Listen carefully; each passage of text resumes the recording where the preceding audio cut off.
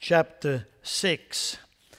I have been reminded throughout the week the wonderful things God has shown us and the challenges we actually had to go through it together.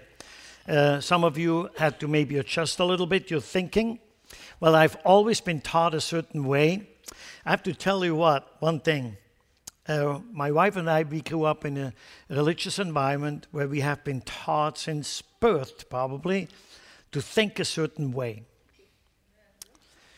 And then we had to let almost everything go. And the more we let go, the more God reveals himself through his word to us in a new and awesome way. And I have a duty as a pastor to never hold back, but to give you everything what I know you need. I think I know you need. And I tell you why I feel like you need it, because I needed it myself. And the same power that God is using through his word to transform my life is the same power he's using to transform your life. Now the challenge is when we go into topics, as you know, we are working on the power of words. And Wednesday night I do kind of either the sequel of it or the accommodation of it, what we learn, so it kind of fits together and gives you deeper insight. But when you do a study like this and you take words which we have been so familiar with, and we have used them constantly in our vocabulary, yet never really taken time to sit down and analyze what the Bible actually has to say about it. And then I come up here and I say, well, let me share with you. Actually, it's not exactly what you meant, what it is. Normally, some of your shutters go down. So this morning, I'm going to challenge you. Don't let your shutters go down, because you missed the whole point. You've got to listen all the way through it. So keep it open, keep your eyes open. We have an enemy who wants nothing more than to misunderstand the Word of God. Because our enemy knows if we don't get the Word of God right, we are open season to the spiritual powers to deceive. And in the time we're living in, there is so much floating in all different areas where we have access to. And we have to kind of sort it out. But how can we sort things out if we don't know where our anchor is really anchored? So that is the key for me to go with you constantly back to Genesis. Because I always say, for many, many years, if you don't get Genesis, the rest of the Bible does not make sense to you. That doesn't mean that you cannot accept the Lord Jesus. That doesn't mean that you're not getting a simple salvation message you can respond. What I'm saying is you can be saved without knowing anything but that Jesus saved you. That's what Jesus meant with a child. You have to be like a child. You don't have any knowledge. But after you have gotten to know him, would you like to get to know him a little better? Even the Apostle Paul, such a studied Hebrew scholar, said, "Oh, that I might get to know the power of his resurrection." He doesn't say, I don't believe in the resurrection. He doesn't say, I need the power of his resurrection, that I may get to know it. Do I get to know the one who rose from the dead a little bit better? And obviously, there's no better place than the Bible. So this morning, I'm going to tackle another tough issue, and that's the word covenant. Covenant. How many of you know we have a covenant-keeping God? And how many of you know we are not that good in keeping our covenants? That sets us apart quickly, doesn't it? I give you a Hebrew word and a Greek word that is normally translated in the Old Testament, obviously Hebrew, in the New Testament, the Greek, covenant. How do you say that? That Hebrew word there. Let me see how good you are. Okay, I knew it. That's English. Actually, in Hebrew, it's berit. Berit. Okay? And then in the Greek, it's diatheke. Diatheke. That would be the Greek. Not that you will fail on understanding the covenant if you can pronounce that right, but it's kind of fun. How many of you have fun to learn at least a few Hebrew words or a few Greek words? And when you go out among your friends and you can say, oh, you're talking about berit. And they go, what? I said, don't you know that? makes you just about 3 notches above everybody else, correct? But that's not why I'm telling it to you. I'm giving you these words for a simple purpose. You can go home and you can go on your internet. That's the only time I allow you to go on the internet.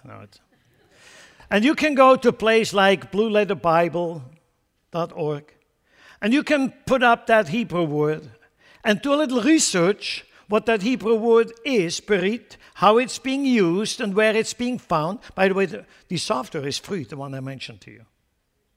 You have access, free of charge. Some phenomenal stuff on there when you think it's for free. I don't use it much. I use the logos, not because I make an advertising, but it's much deeper study, and you pay a lot more for it. But that's my job. So I'm giving you these words for the simple purpose for you to do a little homework. Okay? So the meaning, the general meaning of these 2 words is entering a formal relational partnership to accomplish a goal. Remember, and entering a formal, that's a formality there, but it doesn't stay there.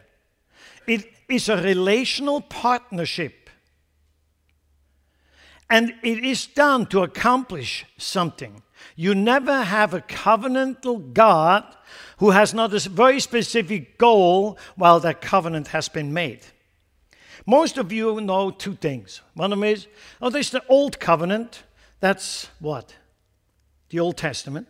And then you know there's a New Covenant, and that is the New Testament. Okay. But the Bible is much richer than this. This is kind of the simple way of formulating everything. The word berit is over 200 times in the Old Testament, I think 230 some. And in the New Testament, the word diatheke is only about 30 times mentioned. Okay, interesting. But in biblical times, a covenant was much more than just an agreement between 2 parties, like we maybe would understand it in the Western world. It was a partnership that was based upon a close relationship, not just a relationship, a close relationship between 2 parties, and the covenant has to benefit both parties. We in the Western world, we still know one thing, and that is when we do a wedding ceremony. That's when we normally use that word, a covenant between 2 individuals for a very specific goal, correct? So that's that's about the only time when we use that word anymore in church, is when we do a wedding ceremony. Most of them who get married have not a clue what that means, because soon they forget that actually that marriage was done to benefit both parties. See that? Both parties, but that's on a different page. So let's go to our text. Let's go to Genesis chapter 6. We're building up to Genesis chapter 9 eventually, because in chapter 9 is the word covenant, berit, the first time found in the book of Genesis. Some scholars would like to say, well, maybe God made a berit in Genesis chapter 3 after Adam and Eve blew it. But the thing is, it could be that you could look at it like God made a commitment, but how many of you know Adam and Eve didn't make a commitment at all? So, and since berit means that 2 parties have to come together and agree for a common goal, I think no matter how much we want to stretch it, it's probably not a berit. It's probably simply God pronouncing something which He is going to do. So that's just on a side note, but that's how picky I am when it comes to these things. So in Genesis chapter 6, we all know what's going on there. When man began to multiply on the face of the land and daughters were born to them, the sons of God, that means Elohim there in your Hebrew, saw that the daughters of man were attractive, and they took as their wives any they chose. Then the Lord said, my spirit shall not abide in man forever, for he is flesh. His days shall be 120 years. The Nephilim were on the earth in those days, and also afterward, when the sons of God came in to the daughters of man, and they bore children to them. These were the mighty men who were of old, the men of renown. So this is kind of the setting of the condition of the world when God is eventually entering into a berit relationship with Noah and his family. We all know the stories. I'm not going to take the time to give you all the details here, why this all happened, because that's going to be in a different teaching series I will do with you. So if you want to know all the details, what's going on there, you need to come back. It's that simple. How about that? So if you look at the first 7 verses, we find the reason why God's judgment fell upon the earth.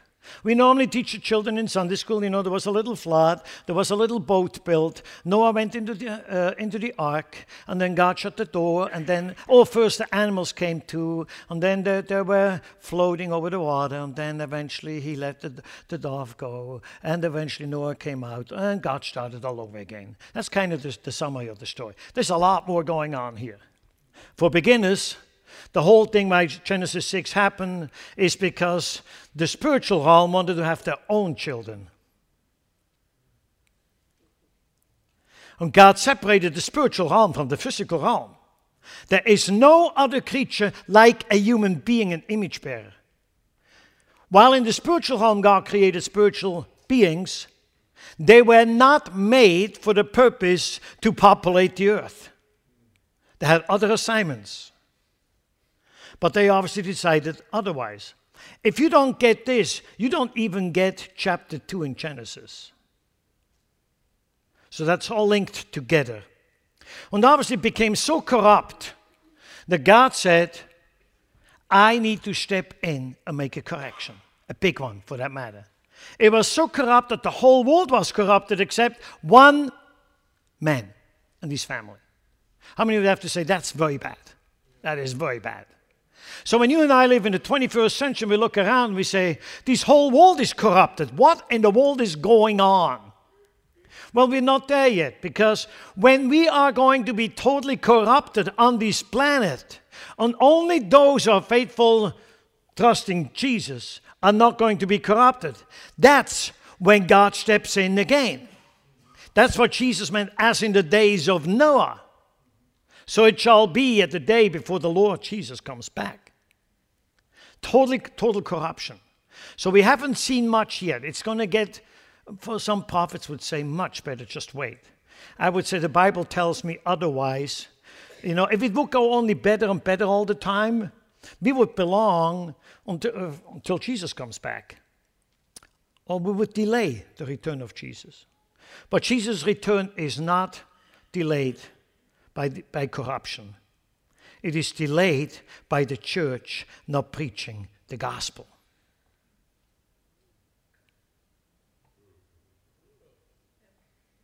That's biblical theology. We don't have the time this morning to look at that, but doesn't that make you go, what am I contributing? We have to be God's ambassadors. Look how Noah did it. The Bible says, but Noah found favor in the eyes of the Lord. How come Noah found favor in the eyes of the Lord?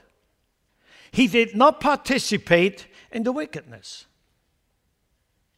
That's all. And by not giving in to the pressure of the society he was living in, he was standing out, what we would say, like a sore thumb. He was a different person. And that's a big challenge today for the church, by the way. It has always been the challenge for the church. When we're going to be blending into the society, we are not finding favors in the eyes of the Lord. You cannot just blend into society. The society where you are moving and having your being needs to know that you and I are different. But I don't want to be different, then I don't have many friends. Who cares about how many friends you got? You got to be different. And people need to know that you're different. And let me say, different, not weird, okay? You don't need to be stupid and weird out there. You need to be different the way you do business on this planet. The way you talk, the way you walk, what you do. You and I need to be different. And that difference finds favors with God. So that's why you find in verses 8 to 18, if you quickly would look to it with me, you see, Now, the only thing Noah did to show that he found favors with God is when God says, I want you to build a ship. A ship, what's that? They called it an ark, but it was a ship. Noah never saw one. Okay? So God says, okay, make yourselves an ark, I'm in verse 14, of gopher wood. He gives them all the instructions. He tells them the rooms they have to be in, the size of the ship he has to build. And then God says, and I will establish, here we go, my covenant with you. I will establish my covenant with you, and you shall come into the ark, you, your sons, your wife, and your sons' wives with you. So here God uses that word perit. I will establish my covenant with you. There is nothing mentioned what that covenant entails. He just said, I will make my covenant with you. He doesn't say, hey, Noah, you know what? I love you and you have found favors in my sight. Would you be agreeing with me that we should go into a covenant relationship? Why? He already had a relationship with God. Noah already had a relationship with God. How did he build that relationship? Separating from the influences of a wicked society. That's what he did. And that's what God said, that's sufficient for me. So the Bible says in verse 22, Noah did this, he did all that God commanded him. That's it. We learn in the New Testament that Noah preached for 120 years. In a wicked society. For 120 years Noah preached. And what do you think he preached? They didn't know that word repent yet. I tell you what Noah preached. The God of heaven who created all things is about to make an end of this wickedness. He's going to come and judge. He showed me that he's going to judge this wickedness on this earth. That's all he had to preach for 120 years. He didn't have a software to make a sermon every Sunday. That's all he preached wherever he went. People came, he just said, God is going to judge this world. And they all said, I already heard it. How many of you know if you hear things too often and you don't act on it, you can't hear it any longer, nor do you believe it any longer? 120 years is a long time. I want you in your mind to imagine being in that time and seeing these guys hammering away on something, you have no clue what they're building. And whenever they came and laughed about him, he said, God is about to judge. I don't know when, but God is about to judge this wickedness where you are engaging in. That's all. And no one knew because God said, I will establish a covenant with you. I want to quickly put a few important things out, the way you should engage when you open the Bible. Because I learned over the years that a lot of Christians, not necessarily by their own default, but many times because they have not been taught, they just don't know how to read the Bible. Listen, if the Bible is the most exciting book on the planet, wouldn't you read it? I can tell you, I read a lot of books. You can read a lot of novels. You can go to Hollywood and entertain you, all this kind of stuff. There is nothing more exciting than opening the book, where your eyes are being opened to a realm which you cannot see but is real. Then the eyes are being opened to what's going on around you, things you actually can see. And you never know where God is going with that. There's always a plot somewhere. And you just want to find out what's going on here. So I'll give you a few points what's going on in Genesis chapter 6. Let's put them all up, would you? Let's see. So here are a few questions. Okay, who initiated the covenant? God. Okay. Next question. Why did God pick Noah as a covenant partner? Yeah, and why did he find favors? I just told you about it. Check in your memory. Okay. He separated from the wickedness the society surrounded him with. Next question. What did Noah do after the promise of God? I make a covenant. What did he do? Okay, I am saved. I know he made a covenant with me. I'm done. Let's go and do my own thing like so many Christians do. Okay, I'm saved. Now I can do whatever I want to do and everything is covered under grace. Is that what Noah did? What did he do? He obeyed God. He did what God told him to do. Okay?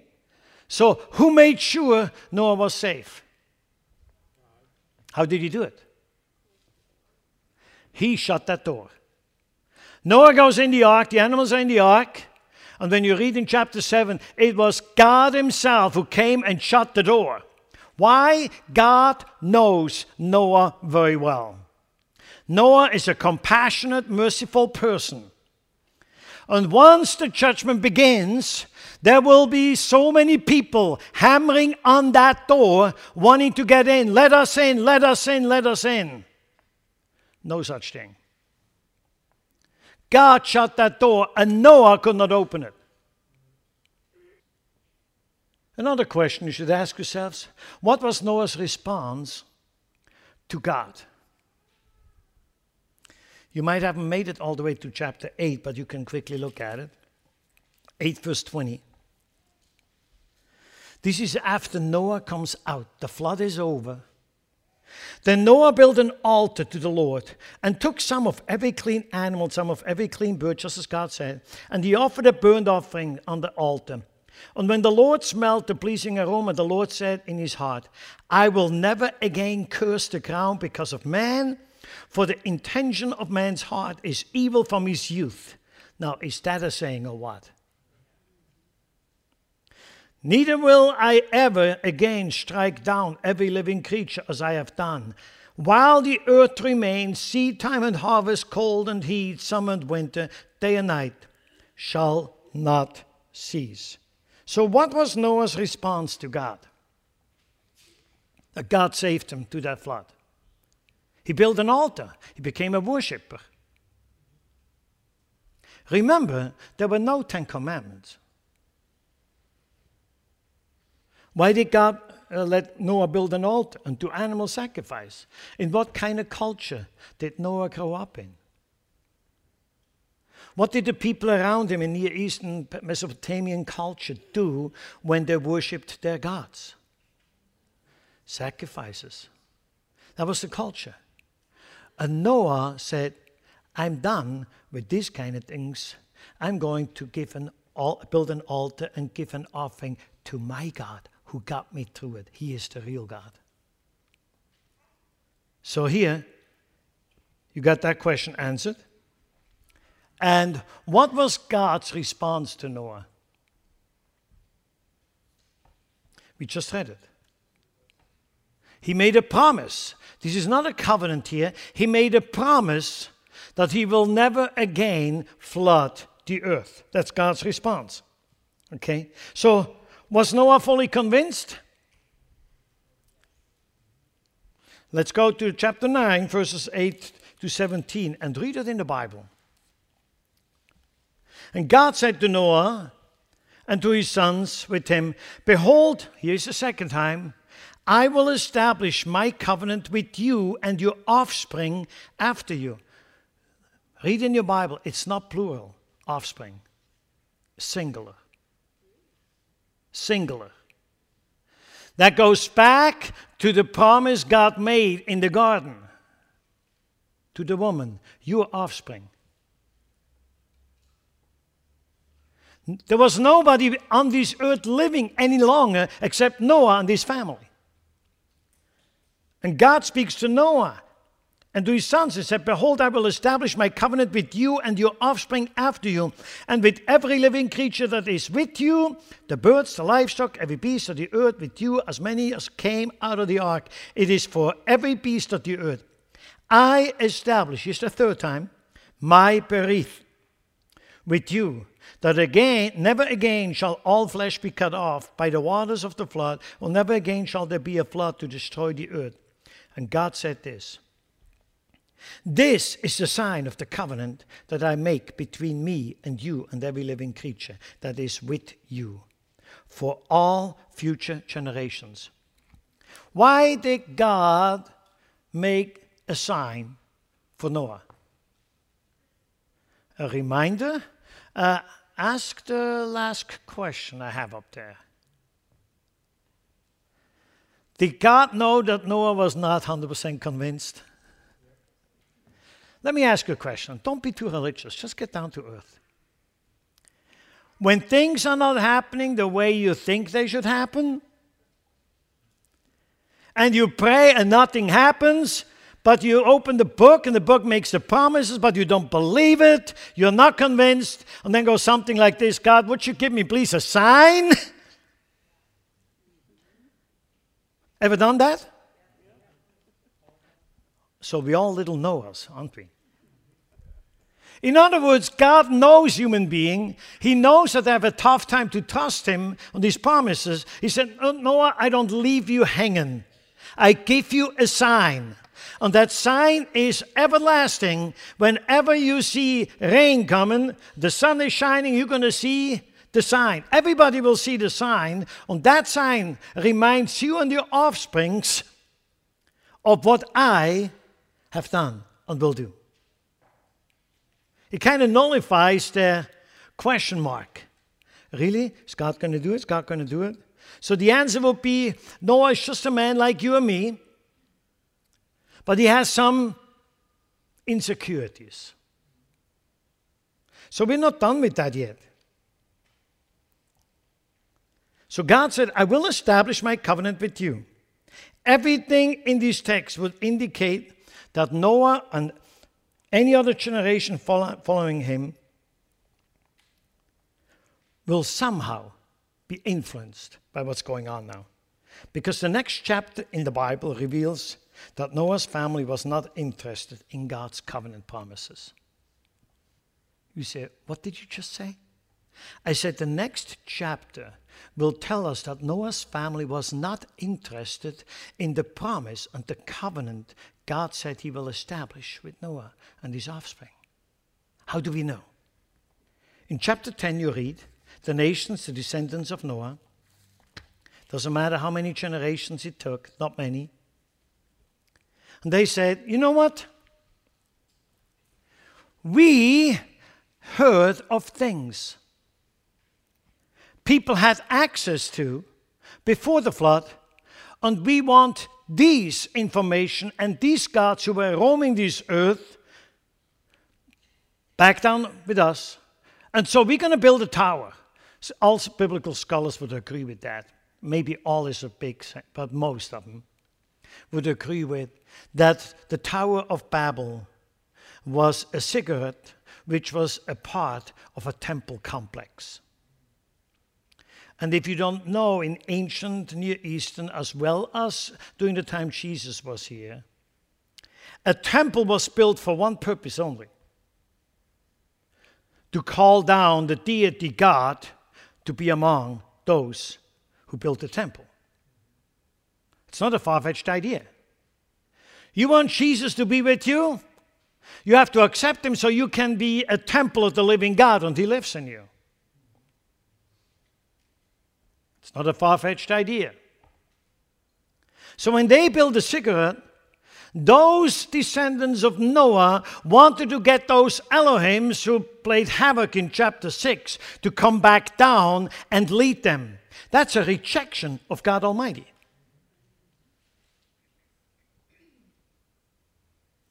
What did these Elohims had, which the people thought they need, but God was not willing to give them? Knowledge. Knowledge. The word forbidden is not the right word, by the way. We always say forbidden word because we have some translations. Actually, we're going to look at that a little later. There's a much deeper Hebrew word meaning behind good and evil. Good stays good, but evil has a different meaning. But we're going to tackle that at another time. What is here important is, even in the Christian circles, and I want to bring that into the 21st century for you and me, God is a covenant-keeping God, and we are the temple of the living God, and yet we constantly seek information from other sources than God. Have we changed a lot? We constantly dabbling in stuff that is demonically inspired. But I don't want to let it go. It's on our society. Everybody does it. Remember, Noah refused to do what the society around him did. If you and I want to find favors with God, don't dabble in spiritual stuff that has nothing to do with Jesus Christ and His Word. That's how the favors stay. That doesn't mean that everything goes well, but how many of you know, even things don't go well, I still want to be in favors with God. And that's the key right there. So the next chapter reminds us in chapter 10 and then 11 when they build the tower. They wanted to make a covenant with other Elohims. The covenant with God was not good enough for them because they believed the source of future blessing is not in a covenant with Yahweh, but with spiritual powers that promises to elevate man's pride. Let me say it again. They believed that the covenant promises God gave Noah and his descendants are not the full blessings. Kind of God holds off on some things. And they wanted to go into a covenant relationship with other Elohims that will promise to elevate man. Boy, nothing has changed. Sure they did. And what did God do? He couldn't flood them again. He made a promise. So he distributed them because they all had one language. They came out of one family. And eventually God disinherits all the nations. That's why we have the table of nations in chapter 11 and 10. That's why you got the whole list. He disinherits them. And this is why the book of Acts is so powerful when it comes to the day of Pentecost. He distributes them and gives them all different languages. What does God do when the Holy Spirit comes back? And the Bible tells us that Jesus Christ will inherit all nations. If Jesus inherits all the nations, at one point all the nations were disinherited. You can't have it both ways. And what does God do all of a sudden? He has these 120 disciples who are going to be able to preach the gospel to all the languages represented there. In the book of Acts, it has nothing to do with gobbledygook, whatever you want to call it. It has something to do with preaching the languages these people understood, that God just has undone all the curse when He disinherited all the nations, and eventually He will get all the nations back. Will eliminate a lot of stuff, will it not? Chuck Swindoll, in his commentary on Genesis 11, 1-9, he's writing this, I like it. I quote him. He says, one of the greatest enemies of the Christian life is the religious life. You can stop right there. Now that's a mouthful. Did you just get that? He goes on to say, religion is the broad way that most people take, thinking that somehow they can do something to please God. Christianity is the narrow way that helps us understand what God has done for us. Remember the covenant? He goes on to say, religion is what I do for God. Christianity is what God has already done for me. Religion is an effort. Christianity is a gift. You should jump for joy. Well said. But he goes on to say and analyzes it, and he said, the reason religion is so appealing to us is that we like feeling as if we are giving God a boost. Well said. We enjoy talking about all we are doing for God rather than emphasizing what He has done for us. Isn't that the 21st century? It makes us feel important. At first, religion might sound like it's focused on God, but in the end, it's all about us, our achievements, our glory, and our pride. End of quote. That drives a big nail right into our coffin and shuts that thing. This is exactly what we hear today all over the place. Look what I'm doing. Look what I do for God. Look what I do. And you better join me in doing it. It is pride, and it will destroy your relationship with Jesus. Or it's still religious, but it will do us no good. What about if we can go out and say, yesterday I run into a person, wherever, and I happen to be able to share what God is doing in my life. And all of a sudden the person stood before me and started crying. I did not know what's going on, and you can tell how it really happened. You don't have to stretch it, nothing, just tell the way it is. In other words, it's not you who gets the glory. It's God who gets the glory. And I think that we need to go back to this, because our churches are filled with people who have one goal in mind. I want to do things for God. And then they put it on Facebook, what they've done. Who do you think gets the glory? That's what Chuck Swindoll is after. He said, it has never changed. That's Genesis chapter 11. Right there. No wonder people do not speak a very clear language. They say one thing, I serve God, but doing it for their own purpose. That's confusing language. We go right back to Babel, don't we? But God does not stop in Genesis 11. God demolishes that religious attitude in Genesis chapter 12. Isn't that powerful? All packed in the first 12 chapters. He literally demolishes it. And he simply calls out the guy who has done absolutely nothing. He's an idol worshiper. The New Testament tells us, Stephen preaching, he said, our father Abraham was worshipping false gods in Mesopotamia. And then God calls him and said, Abraham, hey, follow me.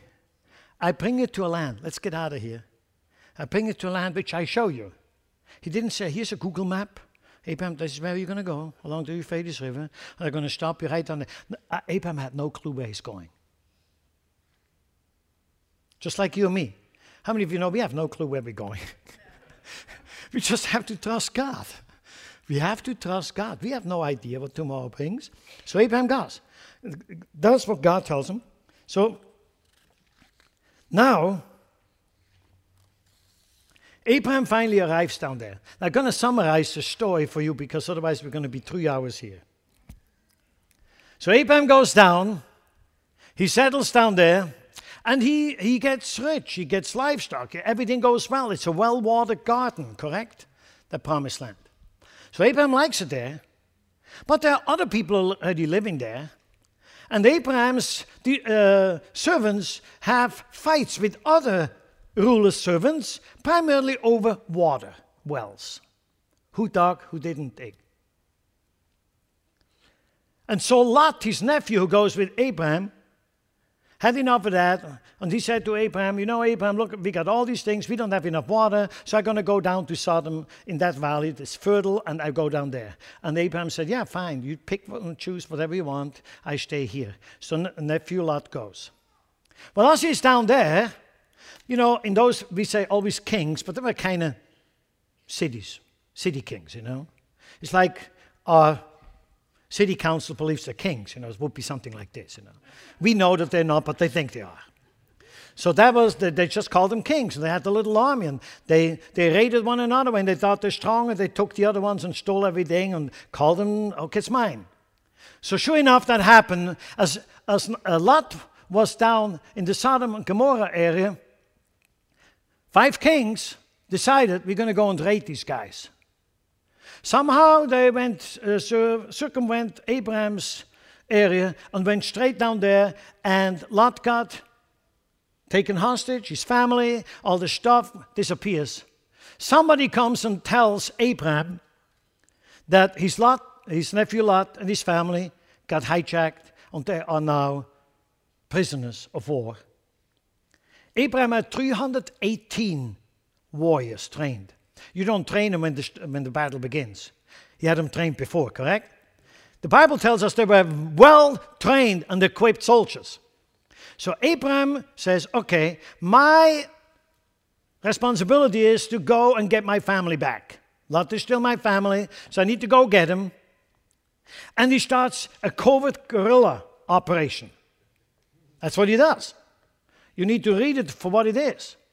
He rides on these camels and mules as fast as they can all night. Eventually they get to the camp. There's certain things the Bible reveals to us how they found it. And then eventually Abraham gets it all back. Okay? And he goes home. Lot is back. The people are back. The kings which he rescued in the process, they're all happy. And Abraham is at home. And this is what's going on in Abraham's life. I just ransacked to that guerrilla covert operation, those 5 kings. These guys are still alive. How would you feel about it? You are on the most wanted list, if you like it or not. In that kind of mindset, this is why these stories are in the Bible. Let's go to Genesis chapter 15. In that kind of mindset, God shows up to Abraham. And the writer is telling us a beautiful story. He says, after these things, after that raid and all that kind of stuff, the word of the Lord came to Abraham in a vision. Fear not, Abraham, I am your shield, your reward shall be very great. What do you mean? Abraham was shaking in his boots. He did not know what these people were going to do. He just raided all these people from. And here God shows up and said, Abraham, fear not. I am your shield. Abraham knew he needed a shield. That's another word. I am your protection, Abraham. They're not going to come after you. Don't worry about it. But then he says something else. I am your reward. And the reward will be very great. The shield is one thing. That's a shield from the enemy. Great. But when God goes on to say, he's also Abraham's great reward. Abraham picked it up right there. Look what Abraham said. Oh, Lord God, what will you give me if I continue childless and the heir of my house is Eliezer of Damascus? The first time God showed up to Abraham and told him that he will have an heir, 20 years ago. 20 years ago. God shows up and says, Abraham, I'm your shield. Don't worry about it, your enemies. I will take care of them. And by the way, the reward, the reward I told you will be very great. And Abraham goes, sure. Nothing has happened. Absolutely nothing. Abraham immediately goes into that discussion. Behold, you have given me no offspring. And the member of my household will be my heir. I have to give it to somebody. Then the word of the Lord came to him. This man shall not be your heir. In English, no. Your very own son shall be your heir. And he brought him outside and said, look toward heaven and number the stars. If you are able to number them. Then he said to him, so shall your offspring be. And he believed the Lord, and he counted it to him as righteousness. Here in Iowa, we don't have a big problem to see what Abraham saw. If you are not in a city and you're way out there and you can look up in a clear sky and you see stars and you start counting and you stop within 3 hours because you go nowhere. That's what God says to Abraham. Start counting. You see all these stars? You cannot count them. Your offspring, you cannot count. That's what he says to Abraham. He brings him outside. And here comes the clincher of the whole deal. I am the Lord who brought you out from Ur of the Chaldeans to give you this land to possess. But he said, oh Lord God, how am I to know that I shall possess it?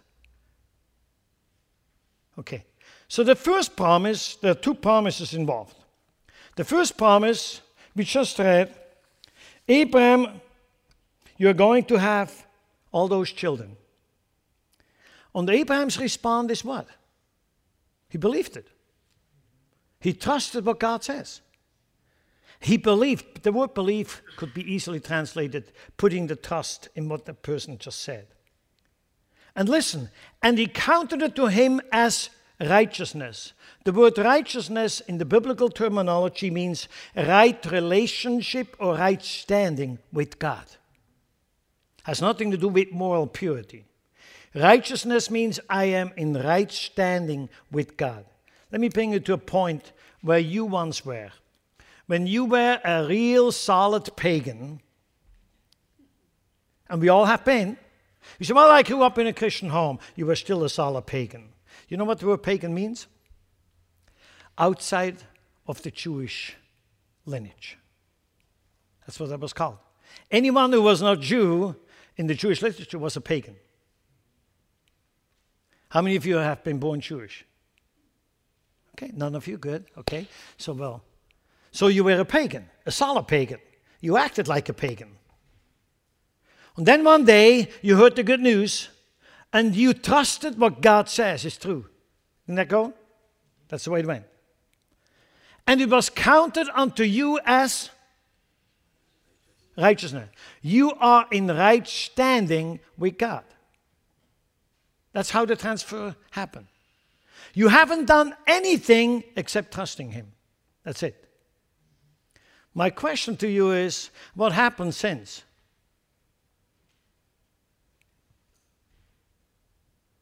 There's a lot of stuff that's going on in our life where God is shaping and molding us, and all of a sudden we don't trust God anymore. We more trust what we can do for God. Since when did we come up with that idea? It's definitely not pleasing to God because you tell God, sometimes I trust you, but other times I don't think I can trust you. But God says, Abraham believed God and he was in the right relationship with God. That's it. That's all it took. The second promise is differently. Abraham, you are a foreigner in this land. I brought you here from Ur. That's why God says, I brought you from another country, and I brought you here. You're a foreigner in this land, but I'm giving this land to you. And how was Abraham's response in verse 8? A little bit different. Oh, Lord God, how am I to know that I shall possess it? He doesn't say, I don't trust you. He said, can you show me somehow? Give me something. Like Noah, he got a sign.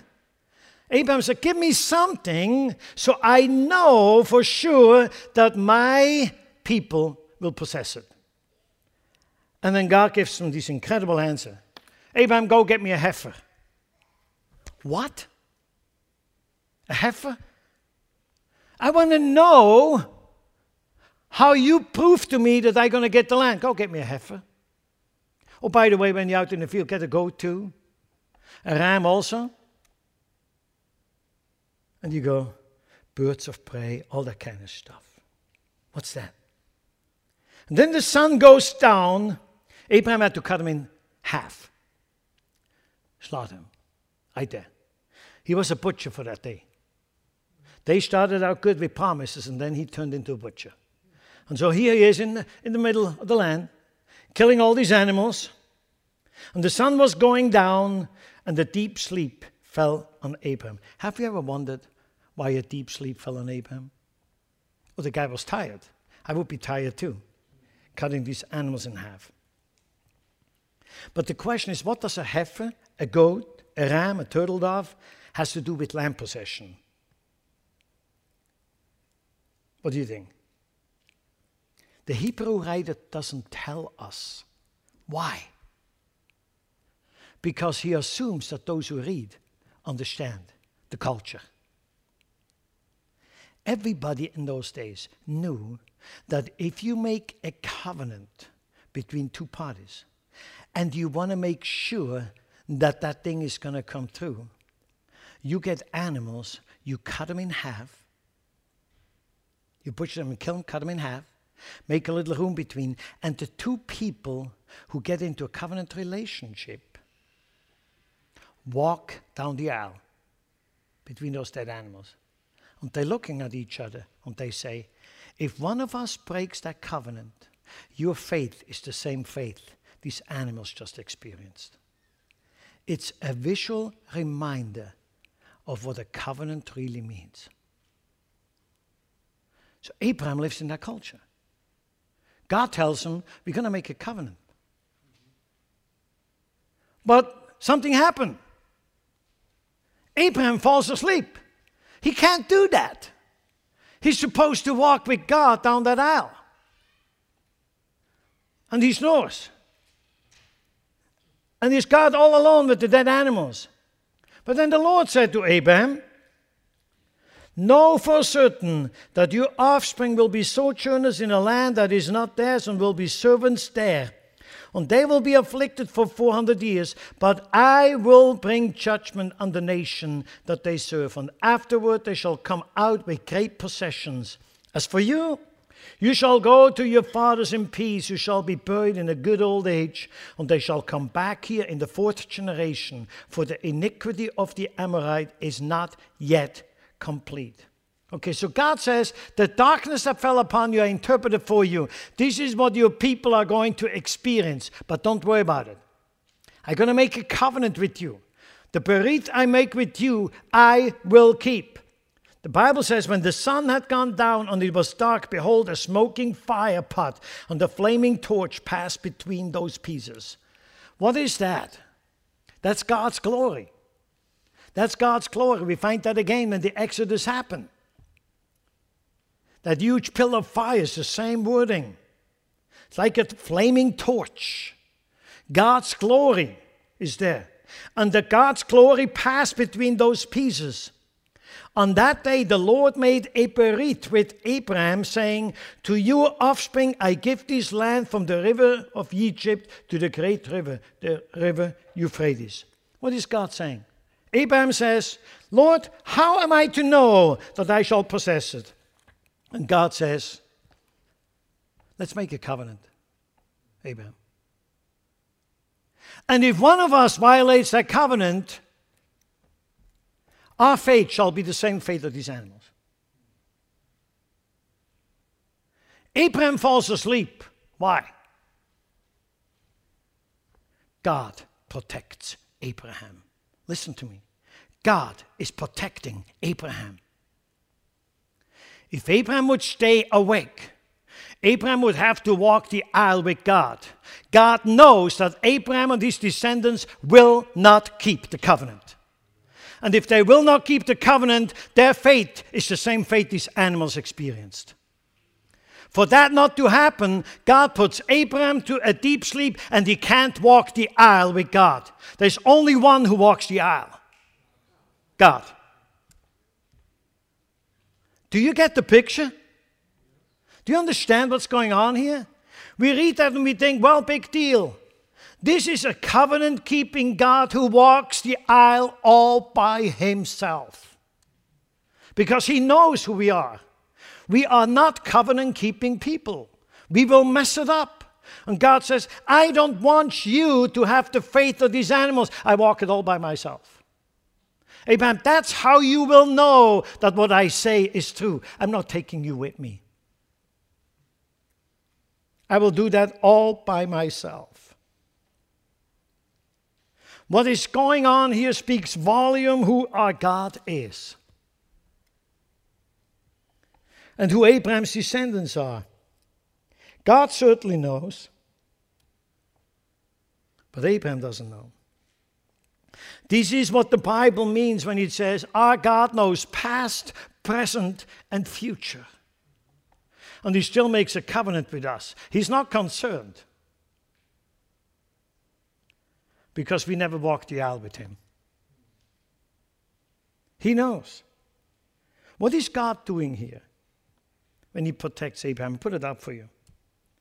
At the same time, God is not going to let their failure, your, my failure, and the failure of our ancestors and the failure of our future generation determine whether or not his purpose to save the world will be fulfilled. He said, that's my covenant with the world, and I don't walk it with people because it will be fulfilled. It doesn't matter what you and I do.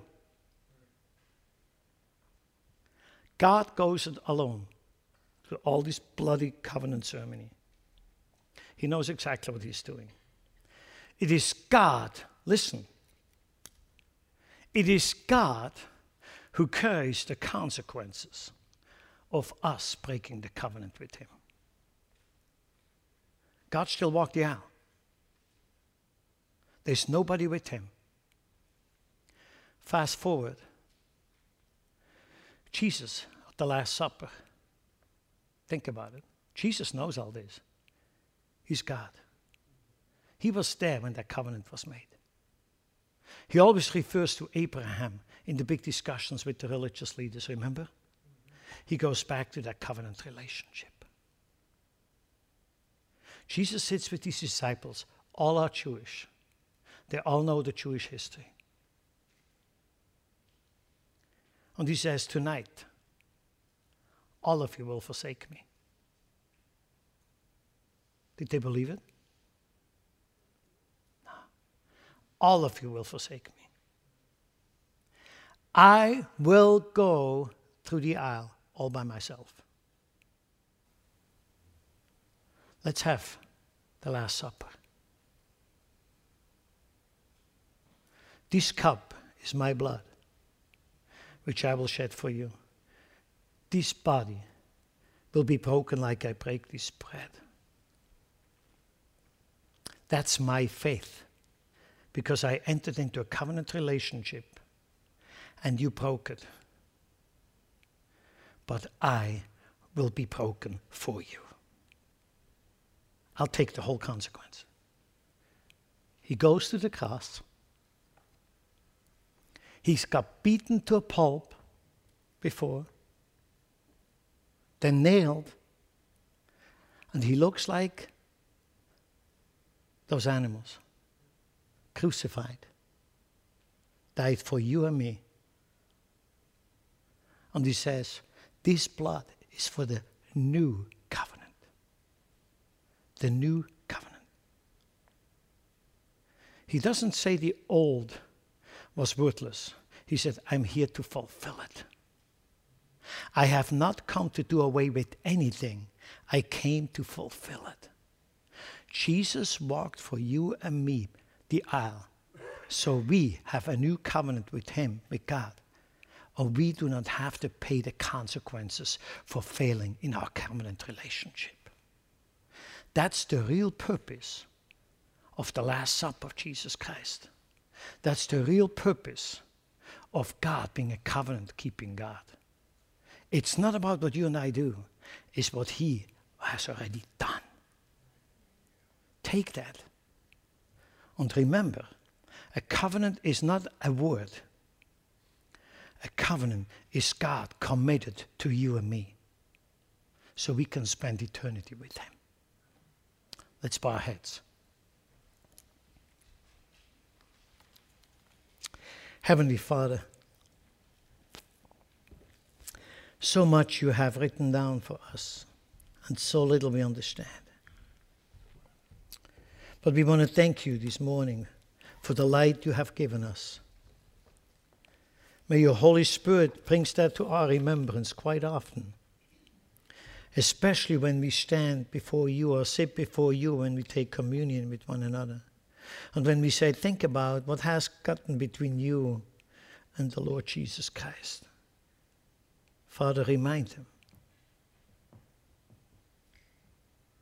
Despite the fact that we are covenant people, we're not always keeping it.